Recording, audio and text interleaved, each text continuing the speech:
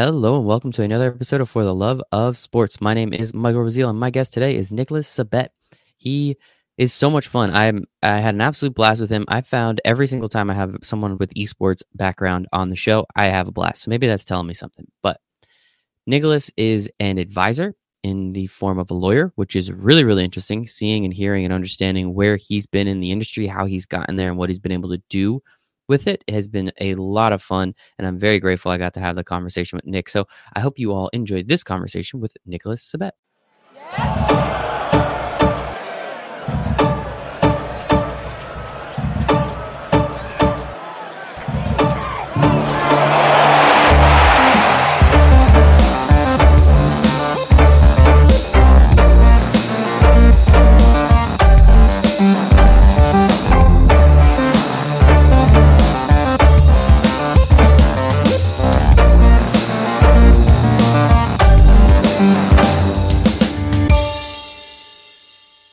Hello and welcome to another episode of For the Love of Sports. My name is Michael Raziel, and this is the show where I get to talk to really cool people about the intersection of business and sports. And that really cool person today for me is Nicolas Sabet. He is an associate attorney and esports advisor at K&L Gates law firm. Nicolas, how you doing today, man?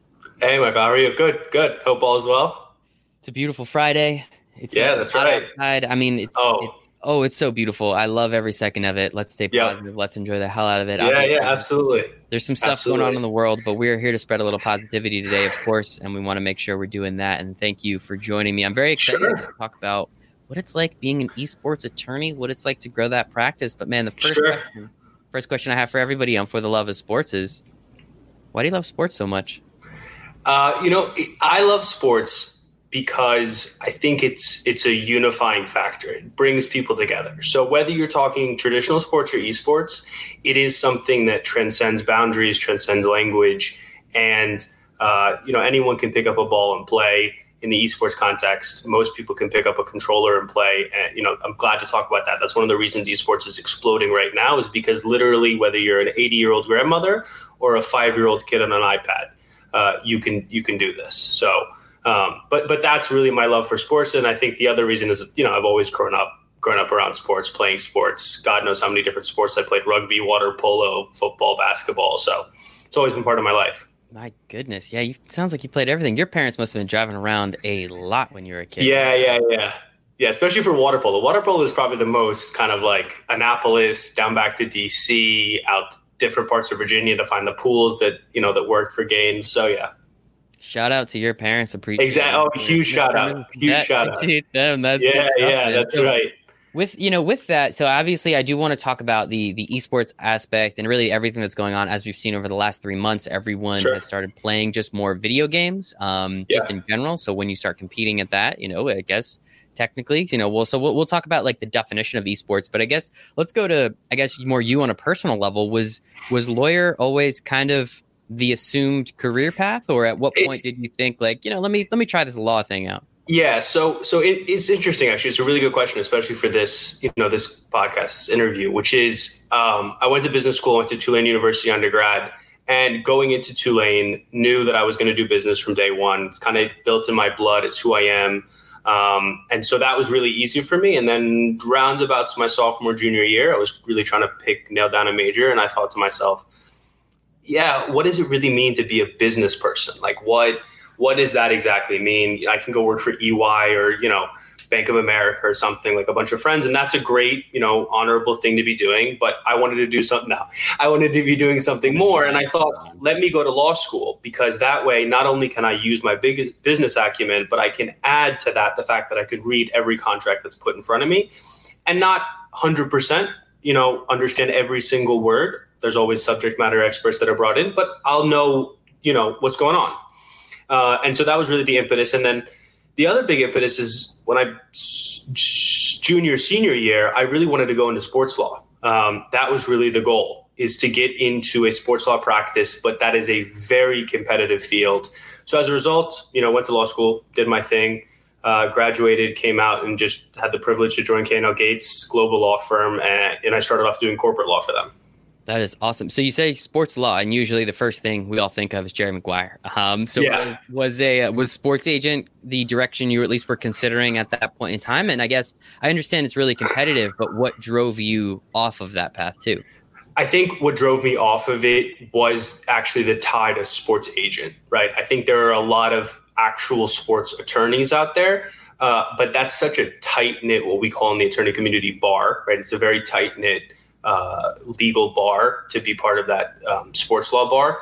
And I saw a lot of people that were getting into agency, and that's not what I wanted to do. What I really wanted to do was holistically help players and organizations figure out where they were exposed, what their vulnerabilities were from a legal side, and then on the player side, but even on the team side, help them grow in the most organic and natural way possible. So not every agent, especially now these days, right, is going to screw their players over. But I really wanted to be able to help players, make the best investment in a restaurant or a car dealership or whatever, buying houses, whatever it was, which in a way is agency.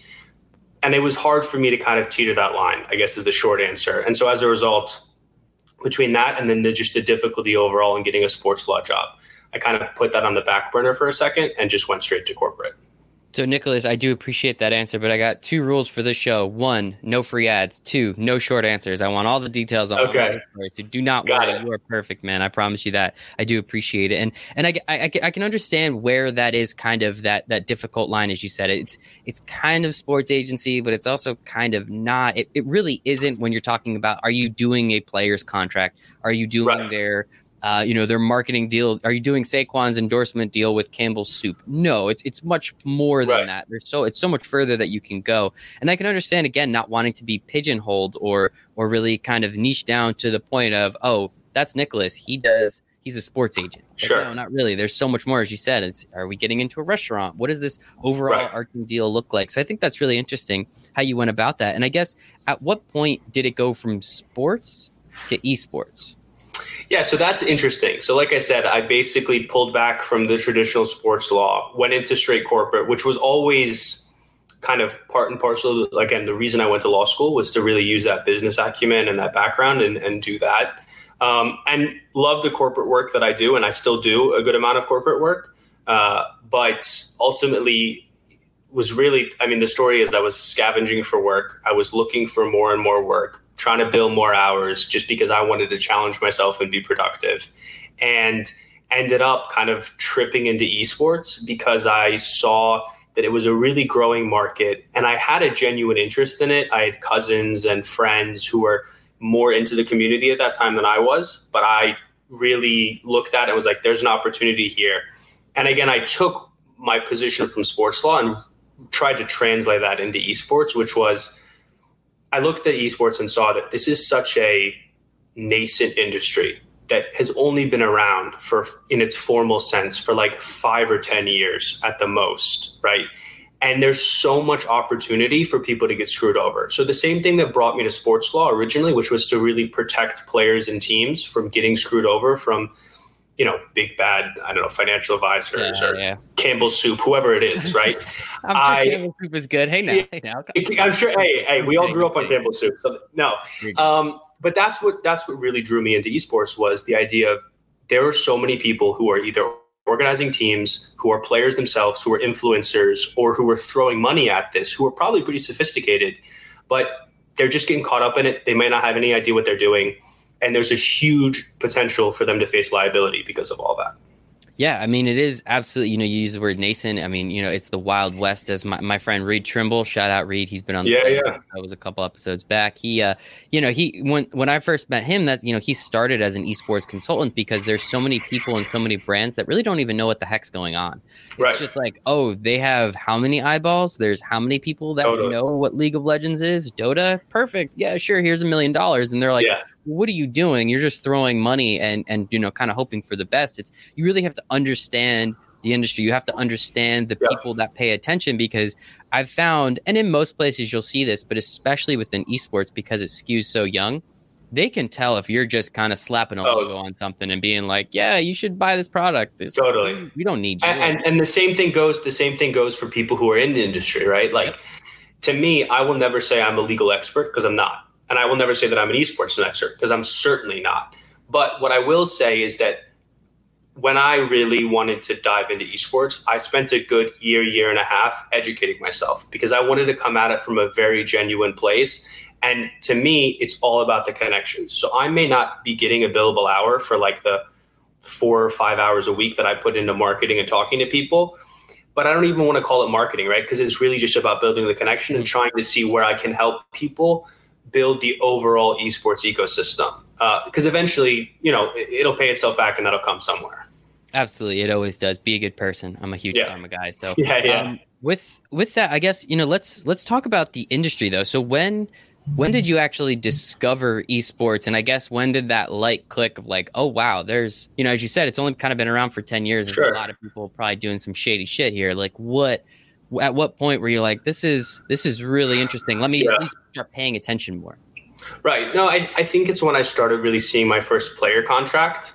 And when I saw my first player contract, and they're fairly available on the web. I mean, you're not going to find every agency or every organization's contract, but you look at these things and you're like, who, as a lawyer, right? You look at these things, and maybe it's just a general person, right? If you have some training in reading contracts, especially in the sports, field, you look at this and you're like, who wrote this? Like, this is crazy.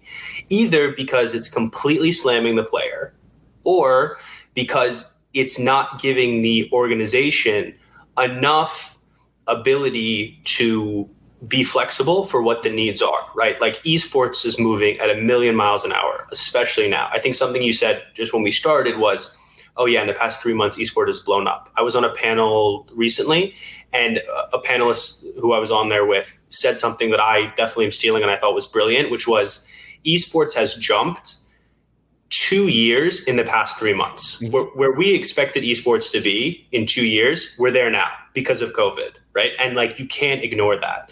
So what really got me into it though was seeing how these contracts were written, seeing people were trying to do fundraising deals for esports on the back of napkins, like with no regard to like what the future may be. And I always tell clients in the group that I work with at KNL, we always tell clients, you've clearly got something because you're engaging us, and we're happy to help and happy to make this work. But honestly, if you don't do this right from the get-go, 6 months down the road, a year down the road, when a huge, capital fund comes in and wants to pump money into you guys, they're not going to be too pleased that you don't have your ducks in a row.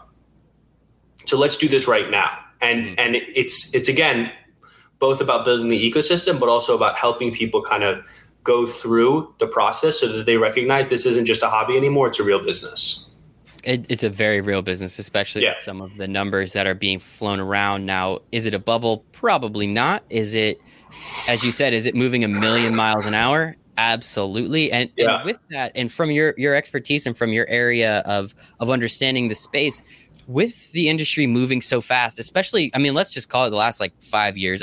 I know esports has been around well before Fortnite. I know League of Legends has been around and been legitimate for like 10 years or something at this point. Right. But me being, a normal person, being on the internet as much as the next guy, I really didn't hear too much about it until Fortnite just absolutely blew everything up a couple years ago. And then you just started hearing more and more about it. Maybe that's me being ignorant and not paying attention to the space. Maybe it isn't. I don't know. But with especially those last few years, esports becoming more common within the lexicon of just people having a conversation. Yeah. How do you try and structure some of these things so that way you don't really know what's going to happen in the future, but you can expect potentially a huge balloon, or like how do you kind of put guardrails or bumpers on these types of deals without really knowing what the hell we're going to get? That's a great question. And so it kind of goes back to the last question, which was like, what brought me into this is just seeing like, oh my God, like this is crazy. Like, I can't believe you're doing this. And so the guardrails you put on it, I'm a very big proponent of the least amount of ambiguity you can put into something, the best you're going to do, right?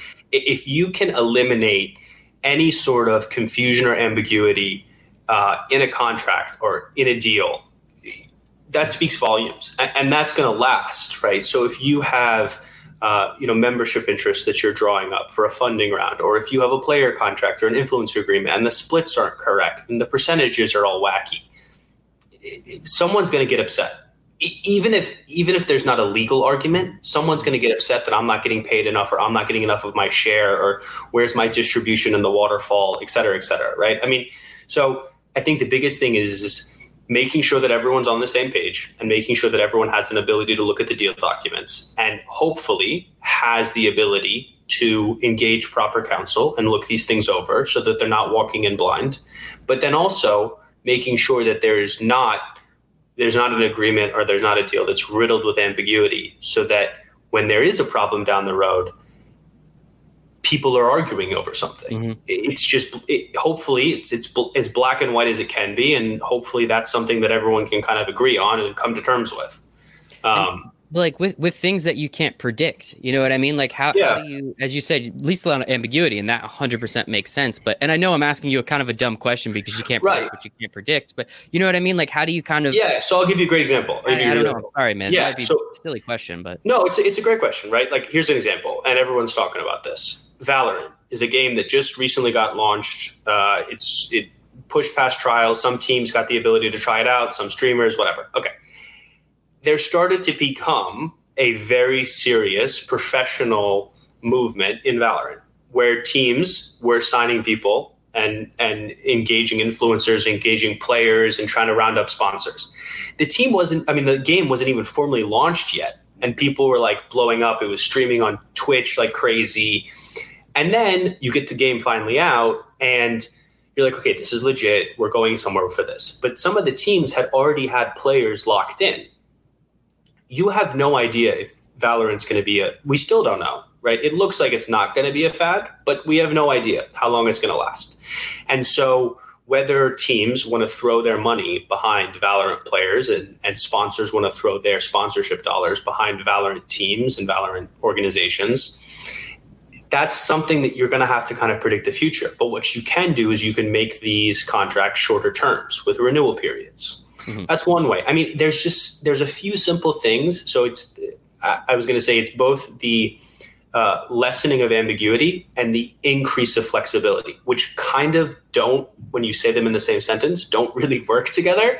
But it's building in so that you're not confused about what flexibility you have. That if a team needs to jump out of an engagement with a player because the player ended up not being that good, right? He was the first Valorant player in Brazil, and he was really good. And then the whole game came out, and 200 other people are significantly better. The team's got to get rid of them, and the team's got to move on to someone better. They can't carry the dead weight. Or same thing for the sponsor. They can't carry the dead weight of an organization that's not performing well and not achieving their stream requirements. So you can have that kind of flexibility built in at times, but it's clear as to what flexibility there is. Mm-hmm. That is super interesting. And so you bring that piece of the contract up, and I'm really having a blast with this conversation because esports is so interesting to me. Yeah. I probably am not really going to look down at my notes at all. I'm probably just going to be like, whoa, let's talk that's fine. That. Yeah, so yeah. With the contract aspect, so it sounds like, having to cut dead weight. So now we can see in the four major sports kind of how contracts work. The NBA right. and the MLB, everything's guaranteed. The NBA, it's a certain portion is, a significant portion, sometimes a little bit isn't guaranteed. In the NFL, those guaranteed numbers are totally inflated and BS because you can get cut after a year and it doesn't matter. Like exactly. How have you been able to draw from the sports knowledge background that you have, especially on, player contracts, let's say, mm-hmm. and how have you been able to flexibly and ambiguity. Yeah. Man, those are two words. Yeah, those are two difficult words to conjugate. How have you been able to use those two words in building contracts, especially with new games versus old games and new players versus old players? Like, how much do you draw upon these, I guess, older institutions when trying to build out some of these newer contracts? Yeah. So it's interesting. And you bring up, I'll say, a preliminary point that's I think, really true, which is there are a lot of similarities between traditional sports and esports. And I will say, for instance, just very quickly, there are a lot of people who are in the MLB, NFL, retired players of traditional sports who are moving over to esports, right, for their continued career. Not necessarily to play, because you have to have the instincts and the reaction times, et cetera, but to be on the business side, because they understand the contracts. And I think that's great. Anytime an organization can bring in someone from traditional sports, fantastic, because that person knows how to not reinvent the wheel, right? There's some things that are going to change. An NFL player, for instance, doesn't have anything in their contract about how many YouTube views you get or what your bonus is based on how many championships you win, because the championships, there could be 10 in a given season, right? So, and I think that's probably a good kind of segue in, which is like, yeah, you have bonuses based on achievements. You have splits. You have buyouts. You have you don't really see this in traditional sports at all, but equity that can possibly vest. Name your favorite NFL player. They're not going to get a piece of their team, but they may get, for instance, a great example is sponsorships, right? So a team may be sponsored by Nike or Under Armour or whoever, Adidas, or the player may have their own shoe, or they may have their own energy drink sponsorship. And so it's kind of like contracting around that kind of thing. Who have you already engaged? If I'm representing a team, who is the player already engaged with in terms of sponsorship? How does that work with the team sponsors?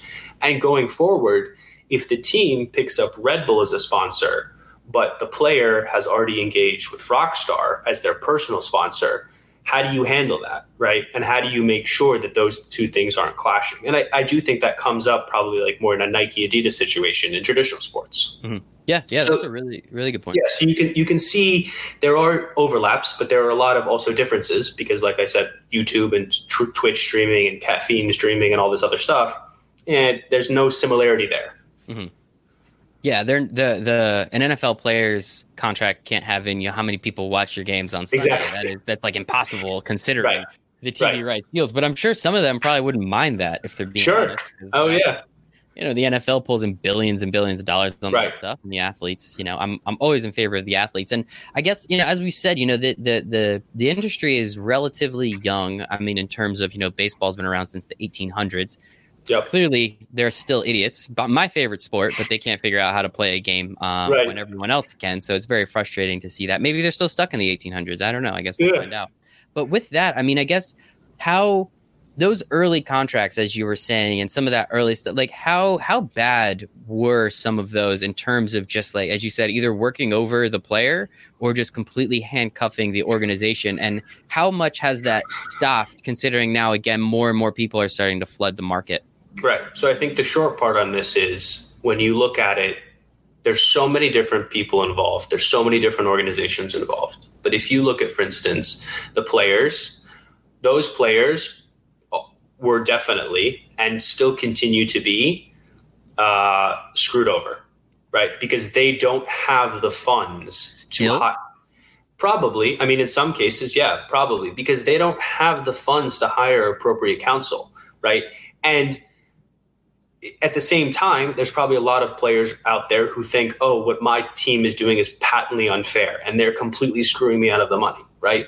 Well, better believe that the team, probably their first set of contracts was really bad. And then they came back super aggressive with updates to their contract. And I've done that before because basically the line to the team is, guys, look, like you are a very capitalized business now. You can't afford to be carrying the dead weight or a player that doesn't show up anymore. Like if you don't have like a termination for convenience or some way of adjusting, right? Like you can get yourself in real trouble and you're carrying, $100,000 of player payments that aren't doing you but $8,000 of, profit or revenue. Right. It's just not helpful to you. It doesn't make sense. And then in the sponsorship sense, sponsors, thank God, right, are walking into this, but they are usually represented by their own general counsel. But when they, team up with a player or team up with a team to do a sponsorship arrangement, again, it's kind of like, is that team or is that player represented? Because the sponsorship certainly is. And what are the IP rights, right? Like if Skittles gets a streamer to, I don't know, make 100 hours of video a month for them, right? Who owns the video? Well, I would hope that the streamer looks it over to see who owns the IP and what's the work for hire provisions, et cetera, or any number of different things that are probably in that independent contractor agreement. But Skittles could probably terminate that contract at any time, walk away, and stop paying. And then they're taking all of the production that the streamers put into it with them. I don't think Skittles would ever do that. No. But that's maybe M&M's though. I'm bad. Yeah, maybe. Yeah, that's true. Yeah, Starburst maybe. They're you got to be careful for them. Yeah. So that's again, it is a little bit of a Wild West. I will say it's getting a lot better, right? And I will say certainly there are attorneys who have been in the practice a lot longer. Honestly, right, a lot longer than me, and they certainly know what they're doing, and probably even I would say better than me, which is like. I don't have a problem saying that. I hope that eventually this industry gets to a point where everyone who's really doing a significant deal is represented in some shape or form, because I think that's important, right? A gamer's a gamer, a lawyer's a lawyer. Now, it helps that the best lawyers kind of understand what's going on and understand the industry. Sure, that certainly helps, rather than some people who are walking around going, oh, yeah, I know esports. You read it on the front page of the Wall Street Journal, last week. And you thought it was cool. So there's certainly many lawyers that are in it. And I think that will continue to grow. And I think that hopefully will make it so that, there's not so much egregious contracting going on. That's awesome. So now you bring up another two things that I wrote down. This is going to be a really fun one. I'm already having a blast. We're about halfway done already. Good, same. Yeah. So talking about lawyers, talking about sponsors. So I have a question about each of them. We'll go with lawyers first. Like how often do you find, like, as you say, you kind of understand the industry, and now we have people walking in that are just like, again, like, wait, there's how much money? There's how much money here? Oh, I'm a sports expert now. Like, yeah, don't worry. Now I'm an expert. How often do you find that these lawyers are coming in either from the sports background, the corporate background, and kind of just coming in and just kind of swinging her around and just being like, I've been in law for 55 years. You haven't even been alive for 15. Like, how often does that happen where they really have absolutely no idea what's going on and they kind of just muck up the process more than anything else? I think what's more often is that I find people who are already working with an attorney. What's more often for me, right, is that I usually am talking to people who are already represented by some of those great other attorneys that I've talked about, which I think is phenomenal, right? Awesome. And, I would never want to step on any toes, and I think that's great. What I will say as a member of what we call big law is that I will say two things, right? The first of them is a lot of big law is starting to come in and make these claims, which is, oh, we can represent you. Okay, there's a couple of problems with that. First of all, you charge $1,000 an hour. So I don't think anyone wants to pay, nor does anyone have the funds to pay you $1,000 an hour. Secondly, as you said, no offense, but like if you're a 65-year-old dude, what connection do you really have to esports? My grandkids play on the iPad all the time. Exactly. Right. So I'll just leave it at that. Like there are probably a lot of 65-year-olds. And I know, for instance, like I wrote an article where I brought up this great team, and I think it's Sweden, and they're called the Silver Snipers. The average age is like 74. It's amazing. Yeah, that's awesome. It's like, that's so cool. Right. I'm sure there's plenty of attorneys out there who are also of more seasoned years and are connected to esports, but it's not the norm. And so I think it takes some understanding on a baseline level, but also then, like I said, the time to educate yourself on what's going on in the industry. So I think there's a lot of big law practices out there that are doing that and are trying to get in. And the other thing that I'll say from a big law perspective is, for instance, where we try to come in is we try to say to people, there are great boutique firms out there that represent plenty of other teams and plenty of other organizations. But we, for instance, try to bill ourselves as a one-stop shop where we can do anything from a small, minuscule player contract to a $40 million equity raise, right? I don't know if boutique shops can do that. And so I think what will be interesting is as the industry continues to grow, to see, where the chips fall in terms of experience and just kind of, the complexity of stuff will increase and how people can keep up and adapt. But I think, if you're someone who's in it for the right reasons and you have that background and you're constantly trying to learn, I think there's totally space for that. And I think it will continue to grow. So I think, again, I run into more people who are already represented than people who are kind of running around, not, honestly, because a lot of people still aren't paying attention to this because they don't understand it, right? I think that's the biggest thing. Is a lot of people just simply don't get it. It is. It's very confusing. It's confusing from the outside. Again, I like to have these conversations to educate myself, and hopefully anybody that's out there listening now and in the future could get educated, because I think it is super, super incredible just what's been able to happen, especially over a short period of time. And it's always funny to me when you say esports, because that's just like saying sports.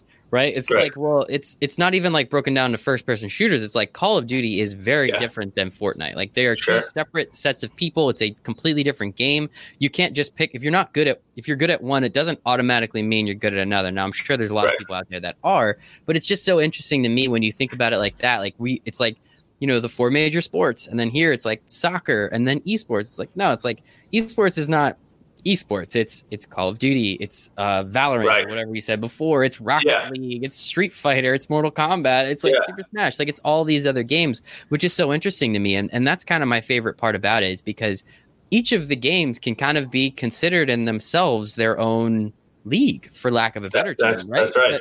But then it's even weirder, because then we have the like FaZe Clan, the only team that I know off the top of my head. Like, I know they don't just play a single game. There's different people in there that play different games. So how are the organizations structured? And especially now with some of these like franchise leagues and like home stadium leagues, like how are you seeing that, especially kind of moving forward now with like this whole, like, are we ever allowed to go to events again thing too? Yeah. So for instance, something that I always talk about is that when you look at the two main franchises right now, right, you have the Call of Duty franchise and you have the League of Legends franchise, both of which are very successful games in their own right for casual play.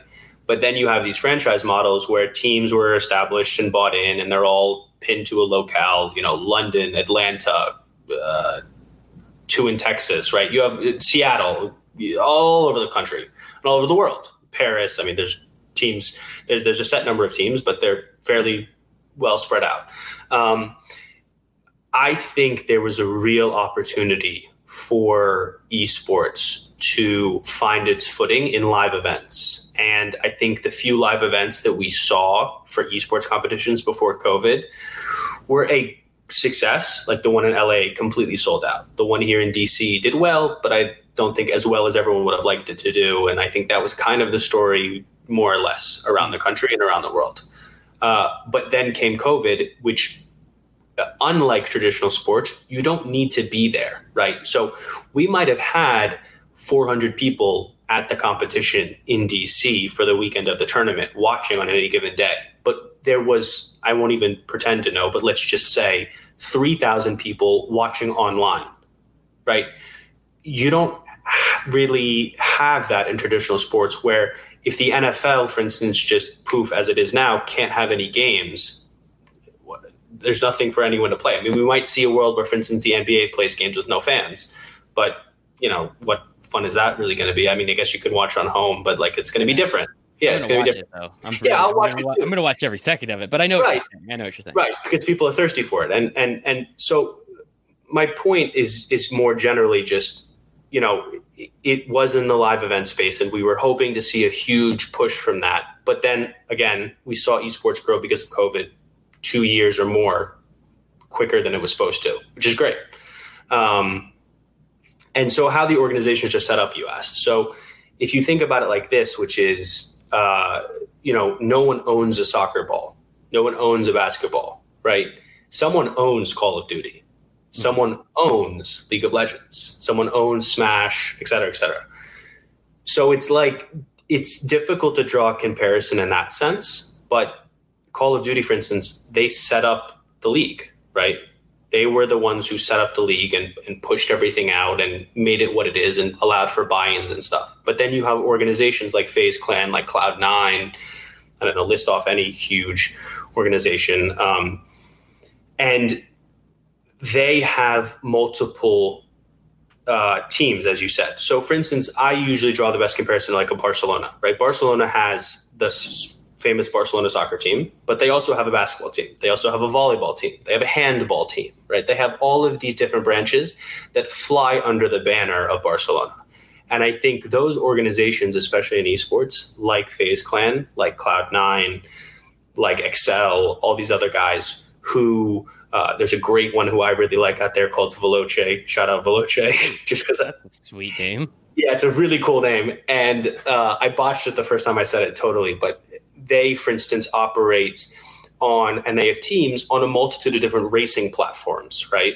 So like they're operating, and what a great time for racing esports. You can't have NASCAR, you can't have Formula One, but Veloce has guys, and they've signed deals with McLaren and all these other people to do live racing in a simulator, which is probably not as exciting, but really close. And it's fun. It's fun to watch. It's cool to be involved in. But they have multiple different teams, multiple different players playing different games. And I think those are the organizations that have multiple titles and multiple teams under one banner. Those are going to be the ones that we're going to see that go the distance, because those guys have kind of their revenue streams and they have the diversity. They're not just a Dota team. They're not just a League of Legends team. They're not just a World of Warcraft, right? They are broader than that. And so that's how it's kind of set up and where I think it'll go. And do we see those types of teams, those one-off teams, just like these dudes are great at Dota and they created a team and then they started crushing it. And then there's a team over here that's really great at Call of Duty and they're like, hey, we both kind of need more revenue. We both need to do with things. Have like merger, like M&A kind of stuff. You coming from corporate law, like has M&A stuff happened? So I think that's exactly right. I think that there are teams out there that singularly, like Rocket League, for instance. There's plenty of Rocket League teams that are really good standalone teams, especially when you go beyond the North American Rocket League and you go to Brazil or Europe or whatever. They're standalone Rocket League teams. That's fine, but I think that in order for them to truly expand, eventually they'll either get picked up or they will merge with someone, right? A great example is the Vancouver and the Seattle teams, Seattle Surge and Vancouver Titans, right? Call of Duty and League of Legends, respectively. They are part of the same organizational structure. They fall in the same corporate umbrella, as far as I know. And that's beneficial to everyone and to the brand. A lot of people may not know that, but having an overarching ownership structure is very beneficial, because then you have people who are sitting at the top who are passionate about gaming, passionate about esports, but they're able to run the business for these additional teams, or these multiple teams, I should say. Yeah. And another, you gave the example of Barcelona, which was great. And there's a few here in the United States, obviously, but I think one that comes to mind, because I actually interviewed a gentleman who is the CMO. He is named Joe Dupriest. He's the CMO of Monumental, which was the Wizards and the Capitals down in DC, if I'm not mistaken. So it's kind of cool. Joe's also an awesome guy, so make sure to go back and check out his episode if you haven't. Yeah. But it's just so interesting kind of how these things work and how the structure of these leagues exist. And I'm excited to see it shake out, because I think it's even cooler because there's multiple different avenues, right? There's these teams that are, they're internet only, essentially, where it doesn't matter. FaZe Clan, I think their house is located in LA, but obviously there's players all over the world that play for them, right? And it's just like, it's so interesting to me to see something that can be so just so spread out and so widespread that you can touch people in all these different countries because they have a connection with the personalities, less so the brand. It's like, the NBA. Like, I'm a LeBron fan. I couldn't care less where he plays. I kind of just want him to win. Right. I feel like the NBA is the closest when it comes to those four major sports like that. The NFL, it's all about the shield. It's all about your team. And the MLB, same thing. It's all about, who your grandfather's grandfather was a fan of, right? So it's always very interesting to me in that respect. And another thing that's interesting is, obviously coming from the world of sponsorships myself, and actually I didn't even realize I'm wearing a Seattle shirt. So great job on your part, man. Yeah. So with the result of sponsorship, we were talking about it before. the fans, the people that are being marketed to are, Yeah. they grew up on the internet. I'll put myself in the category of, I've seen, what is it, 15,000 ads a day since I was like 6 or something. Right. Like, we know an advertisement when we see it, when we hear it, when we smell it. I can immediately tell you. So these kids, especially the younger ones, obviously have been, bombarded with even more. So sponsors really do have to go into this in a way that is super authentic and super genuine, because if not, Right. you're wasting your money. It is incredible. Again, I remember Reed telling me that. And my favorite one that I've seen so far, I'm going to give you two. I want to talk about one first, is when Nike put a Nike only shoe in Fortnite. And the only way you could buy it is if you bought it in Fortnite. It doesn't exist. It's essentially a digital token at that point. And when I heard that, I was like, oh man, this is going to get huge, just like the industry and the advertising within it. So when you talk to these corporations and when you talk to these sponsors and these brands, how do you make sure they understand it's not just, hey, we're not just putting Staples on a building and saying, oh, the Lakers play at the Staples Center. It's like, no one puts Staples. I've never met a single person that's been like, oh yeah, you're right, Staples, the company, and the Lakers, they're like best friends. No, they just give them millions of dollars. Like, how do you make sure that these brands and these organizations are really doing this in the most authentic way? Because everybody's going to make way more money if they do it correctly. Yeah, no, and I completely agree. I think, the thing that keeps coming up here and in every conversation that I've ever had in esports is the authenticity level, right? And that's so key. So I think a thing like Nike, right, it's a natural progression for them to get involved. They are a running, sporting, outdoor-based company, right? They are not a video game company or have any ties to video games, right? And for all intents and purposes, yes, it might make you perform better if you play in a Nike Pro shirt or, a pair of Jordans than if you're not, but I doubt it. So it's hard for them to break in. But I think my answer to this really is when you look at esports as a whole, what it is really, the business side of it is it's marketing, and it's a marketing and tech business, right? Esports at its core is completely about marketing and tech. It's about the tech of the game and the marketing of the eyeballs, right? There are so many eyeballs all over the world, 24/7 on streams that the TV is not capturing. Your favorite show is not capturing. The NFL is not capturing. Shark Tank isn't capturing. You name it, nothing is getting more eyeballs at any specific given time. I mean, don't quote me on this, but any specific given time than esports in some shape or form, right? And so I think, for instance, like when you see non-endemic sponsors, which I am a huge proponent of, I think is super great because it is marketing 101, right? And I'll never forget reaching back, for instance, we said at the beginning, to my time at Tulane and in a business school class, like if you establish brand loyalty, especially from a young age, that is so valuable, right? So you have companies like Geico that have been involved in esports. You have companies like Rocket Mortgage or Allstate, right? I mean, I'm naming a bunch of like insurance and mortgage companies, but the point is like, this is stuff you don't think about when you're a 12-year-old. This is stuff you don't think about when you're a 20-year-old, right? You think about this when you're settling down and buying a house and not being a renter anymore, or whatever, right? Like, you don't care about this stuff until then. But if you are a 12-year-old and you see Rocket Mortgage on the front of someone's jersey, and Rocket Mortgage is really supporting your favorite esports team, and there's not bad press about it, and there's not late payments, and there's not, some disagreement between the organization and Rocket Mortgage, chances are when you go buy a house, if you continue on this trajectory of having esports and having gaming involved in your life, you're going to use Rocket Mortgage, or you're going to buy Allstate car insurance or Geico car insurance, because you think it's a company that I know, it's a company that I like, I've grown up with, and I have a bunch of jerseys around my house for my favorite, teams that have Rocket Mortgage or Allstate on the front of it.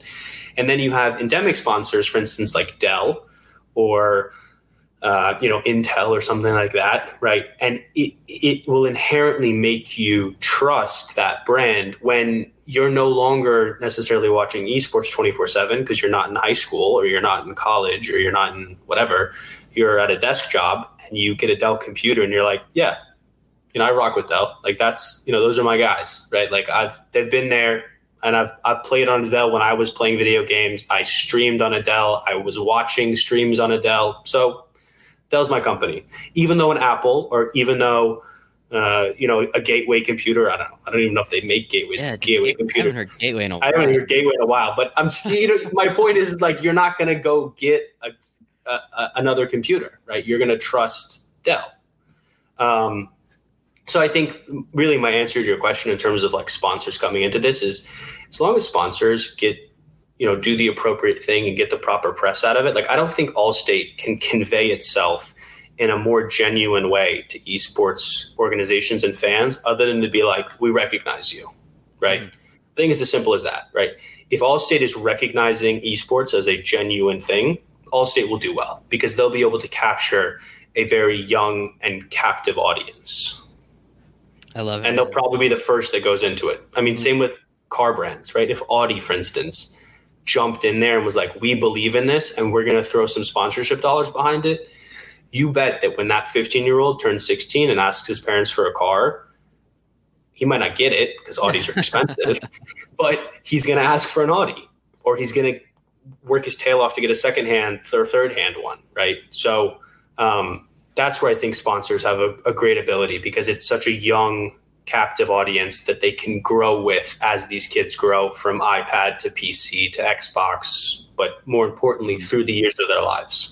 Yeah, maybe their parents will buy them a gateway if they're lucky. Yeah, maybe their parents will buy. Yeah, you like that pull? That was an old school pull. Dude, I wonder where you pulled that out of. I really had a gateway like a long. Yeah, so did mine. Yeah, exactly. A long time ago, like solid 20 plus years at this point. You put me on the spot, and I was trying to think of like computer brands. I was like, Alien. I mean, I know like Alienware, Dell, HP, but for instance, like HP didn't come to mind. Gateway came to mind.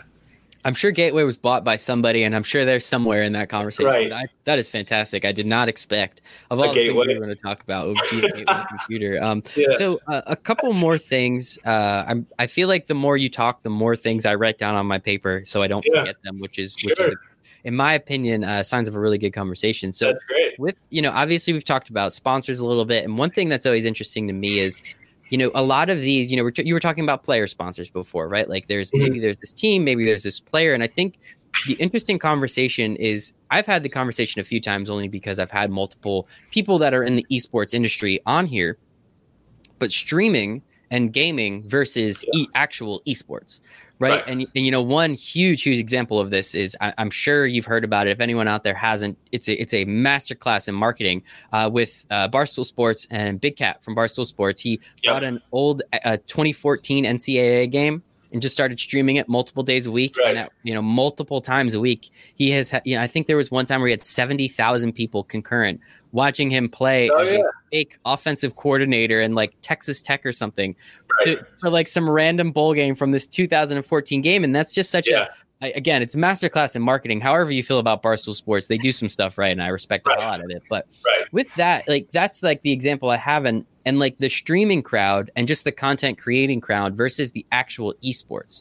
So I kind of understand that, that kind of where that line is. But if you don't mind maybe explaining it for everybody a little bit, so that way people that don't really understand can just understand like what they're seeing and what is actually esports, not just labeling everything as esports. Right. So I think in my humble opinion, and I will specifically highlight the word humble because, I think people probably transition, and there's a lot of people that know more about the line than I do. But I think it comes down to two things. It comes down to money, and it comes down to, frankly, for lack of a better term, ability, right?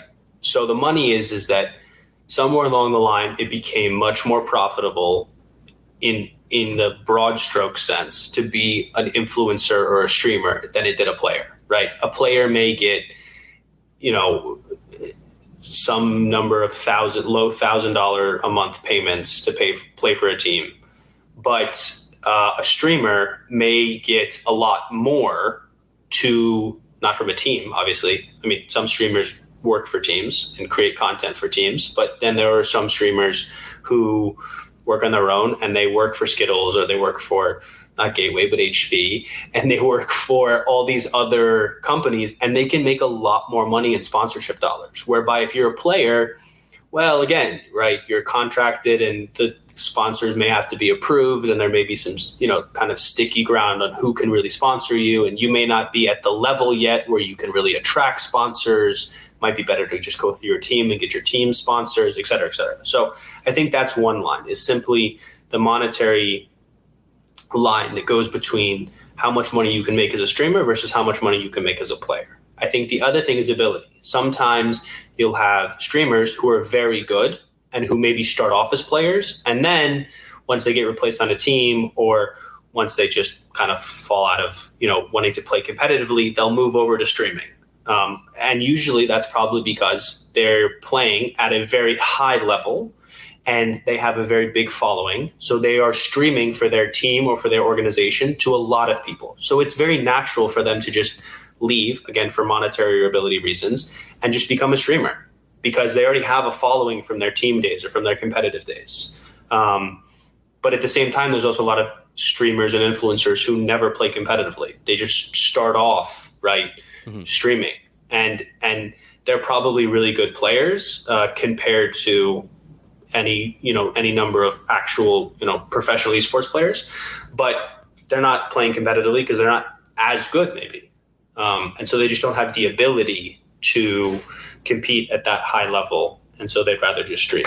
Mm-hmm. And that makes sense. I mean, we see, some of these guys, again, Google what Ninja is making from Mixer. Right, exactly. He's a streaming platform.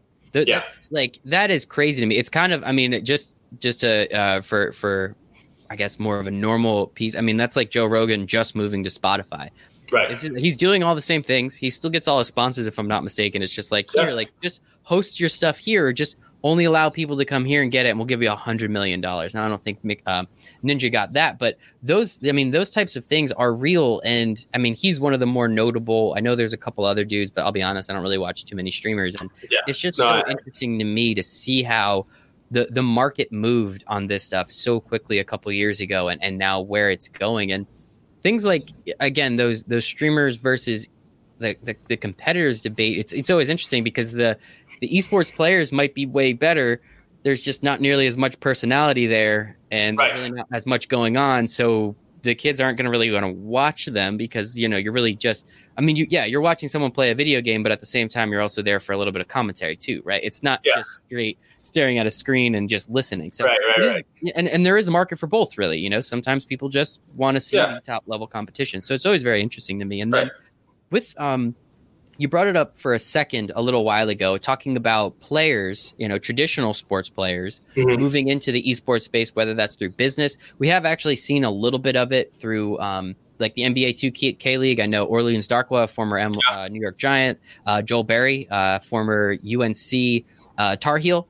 I know they did some stuff with they are doing things within the 2K League. I mean, I know Jay Ajayi, if I'm not mistaken, former Eagle, former Dolphin. He's doing some stuff within esports. I can't remember exactly. I think he's on the business side too. But how much is it? How much is it that these guys? A, is it an investment? B, how much is it a validation for the owners? Again, those people that are throwing around crazy amounts of money that don't really understand what's going on, but they see someone that they know and can kind of gain that, like, oh, this guy thinks, oh, Ryan Howard's interested in this. Okay, now I can kind of get on board. Like, where is that, like, in your opinion and what you've seen, how much is it just like getting a figurehead that people know of versus, this person is just really interested in getting on the ground floor? And like, what are some of the places you see players entering this market a little bit more? Yeah. So I think the other thing that I'll just throw into this mix is the music industry, right? There is such a tie between all of this stuff because, again, esports at its core is a marketing business, which inherently involves media, right? Because that's what our marketing, no longer do we care about billboards, we care about media and how much content we consume.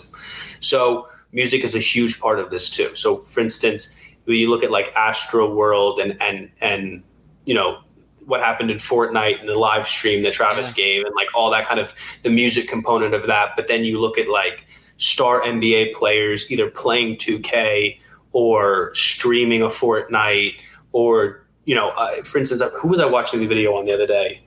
I was watching some NFL player's video. I forget who it was. And it set out his daily schedule. And I think it was literally train, Call of Duty, train, Call of Duty, lunch, Call of Duty, train. Love And it. I was like, and he's got the whole setup. He's got like his whole squad in there in the movie theater with the chairs and the professional headsets. And I think he even had like divided up screens so that no one could like cheat and look at the other person's screen. That's awesome. I mean, it was super serious, right? So I think there is this huge crossover between the music, sports, and esports / gaming scene. And I think it's because everyone who's involved is doing or involved in more or less the same thing. Esports players are listening to name your favorite rapper or your favorite pop star. The pop stars are playing the games. The pop stars are also sitting courtside at the NBA. The NBA players are going home and playing Call of Duty or playing Fortnite or playing Dota or what, League of Legends, whatever, right? So it's just this huge mixing bowl of everyone kind of intertwined with each other. And so I think when you have people like music stars or professional sports players who have a lot of money, they see this as an investment. And if they don't see it as an investment for necessarily 100% profitable reason, it's an interest of theirs, right? Like they see this as, you know what, I not only think I can make money off of this, but there's also some inherent value that I place into an esports team, into FaZe Clan, into, whatever it is. I want to be a part of this because I like it. And I do think you're absolutely right. Like when the head of a VC fund, they're not stupid. They may be 70-year-old guys. They may be 40-year-old guys. They may be 25-year-old guys. But when they see someone who they also know from the Grammys investing in an esports team, they're like, that's something I should consider. And I think that is very much real. I think at the end of the day, probably for those guys, it's less about interest, more about profit. So when FaZe Clan does their last round of funding, you see a lot of serious capital coming in. Those guys are coming in because whatever FaZe Clan has put in front of them shows profit and shows like legitimate, revenue coming back to those investors, which is obviously great for them. So I think it's a big circle that's just now blown up by the fact that people are starting to recognize you can make real money in it. Mm-hmm. Yeah, and with that last piece, and this will be the last couple minutes because I know you have to run and so do I, but Sure.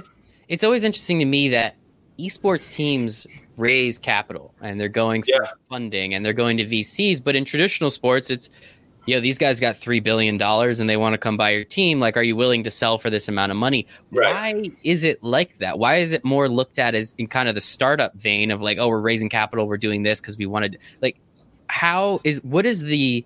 what's the advantage, I guess, of doing it more so in that sense rather than having a traditional ownership group come in and just buy one of these teams straight up? Yeah. So you see, for instance, the Crafts of the world, the Robert Crafts of the world get involved with esports, right? And that is certainly basically what you're talking about, which is like the money just comes in, right? Whether he has a legitimate interest or ever picked up an Xbox controller, I don't know, and I doubt, but there's an interest in there where he can, like, I can tie the money here. I think grassroots, what we call grassroots esports teams, are out there right now pounding the pavement, trying to get money, trying to grow their equity stakes, trying to grow their equity amount of equity investment, I should say. That's the proper word for it. And grow the business so that it becomes a $2, $5, $6, $20 million business. I think the reason that happens in esports is because, again, it is a very young industry that people are trying to convince other people it's still real, right? I think there are a lot of big money out there that doesn't necessarily see this as anything more than a flash in the pan. And I think it still takes some convincing and will take some years of convincing to show those people this is here to stay, which it absolutely is, right? I think esports is incredible simply by its global reach and its accessibility. I can be in India on an iPhone watching a stream or playing PUBG Mobile.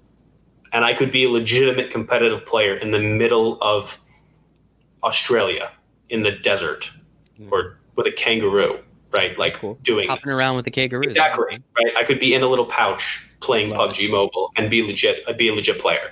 So, but one thing I would say to that, though, I mean, FaZe Clan is one of the, in my opinion, I guess, not knowing too much about the industry. Sure. FaZe Clan, I think, is kind of seeping into that lexicon. So why would a team like FaZe Clan need to still continue to say like, no, we're legitimate. No, we're legitimate. Like, why are they still in the raising money? And maybe you don't know their particular situation, but you know what I mean? Like, it sounds to me like I understand why the smaller teams are like, hey, we just need like $100,000 to get this thing rolling. Right. Like that, like they are pulling in because the burn rate is so huge, right? I mean, when you think about VCs, right, like that's what I said. Like, remember, it's a media company, but it's a technology company. Technology companies are inherently capital burning. They set money on fire every day, right? They just roll through it, and they need it to stay alive. I mean, look at Uber, right? Like, it's ridiculously valued, and it's absurd how much that company is worth. They need the money that they raise and the money that's in their stocks and the money that they try to get from investors to stay alive, right? And so it's the same thing. You need, when you're an esports team or when you're an esports organization, you need the money to pay your players, pay your staff, enter into competitions, renew franchise fees, et cetera, et cetera, et cetera. And you're burning at such a rate that it may be several years before you're profitable, like any other startup in the world. But I think the last thing I'll say is with esports companies and with esports teams, even in the situation like FaZe Clan or Cloud9, where there are big money that's come in, the core of it, and I'm very appreciative of the fact that this is still there, is the people who hopefully were either there from day one or have a real authentic interest, right? So when you see smaller grassroots teams going to those $2-3 million funding rounds, the people who are still hustling really hard are usually the people who started it or are the people who game 6 hours a day still, because they have the value in there that cares. And I think that's different, right? Robert Kraft probably loves football, and I'm not going to take that away from any NFL owner, but he's also doing it for the business reason. Whereas if these esports teams, if all else fell apart, they're part of an organization that does what they love, and the money is just the extra bit. I love it, man. This was awesome. Yeah. Wow. Yeah. No, same. This was an absolute blast. Yeah. I have a million questions for you that I never asked because we just we'll have you on again, man. I mean, if there's something else you want to talk about, believe me, sure. I have the opportunity. But Nicolas Sabet, associate attorney and esports advisor at K&L Gates Law Firm. Sincerely appreciate your time today, Nicolas. Thank you. I appreciate it. It's been a pleasure. Thank you all so much for listening to this episode with Nicolas. As I said, super interesting. We just kind of went off there and just chatted, and I just asked him a bunch of questions, and he was awesome to answer them. So really appreciate him there. Please make sure to follow him on all of his socials. Everything is in the show notes. Please also make sure to give me a follow on Twitter at MichaelRazil1. Give the show a 5-star review, please. That would be super, super helpful on Apple, iTunes, or podcasts, wherever you're listening. And thank you for your time. It's the only thing we don't get more of, and I appreciate you giving me some of yours, and I hope you make it a wonderful day.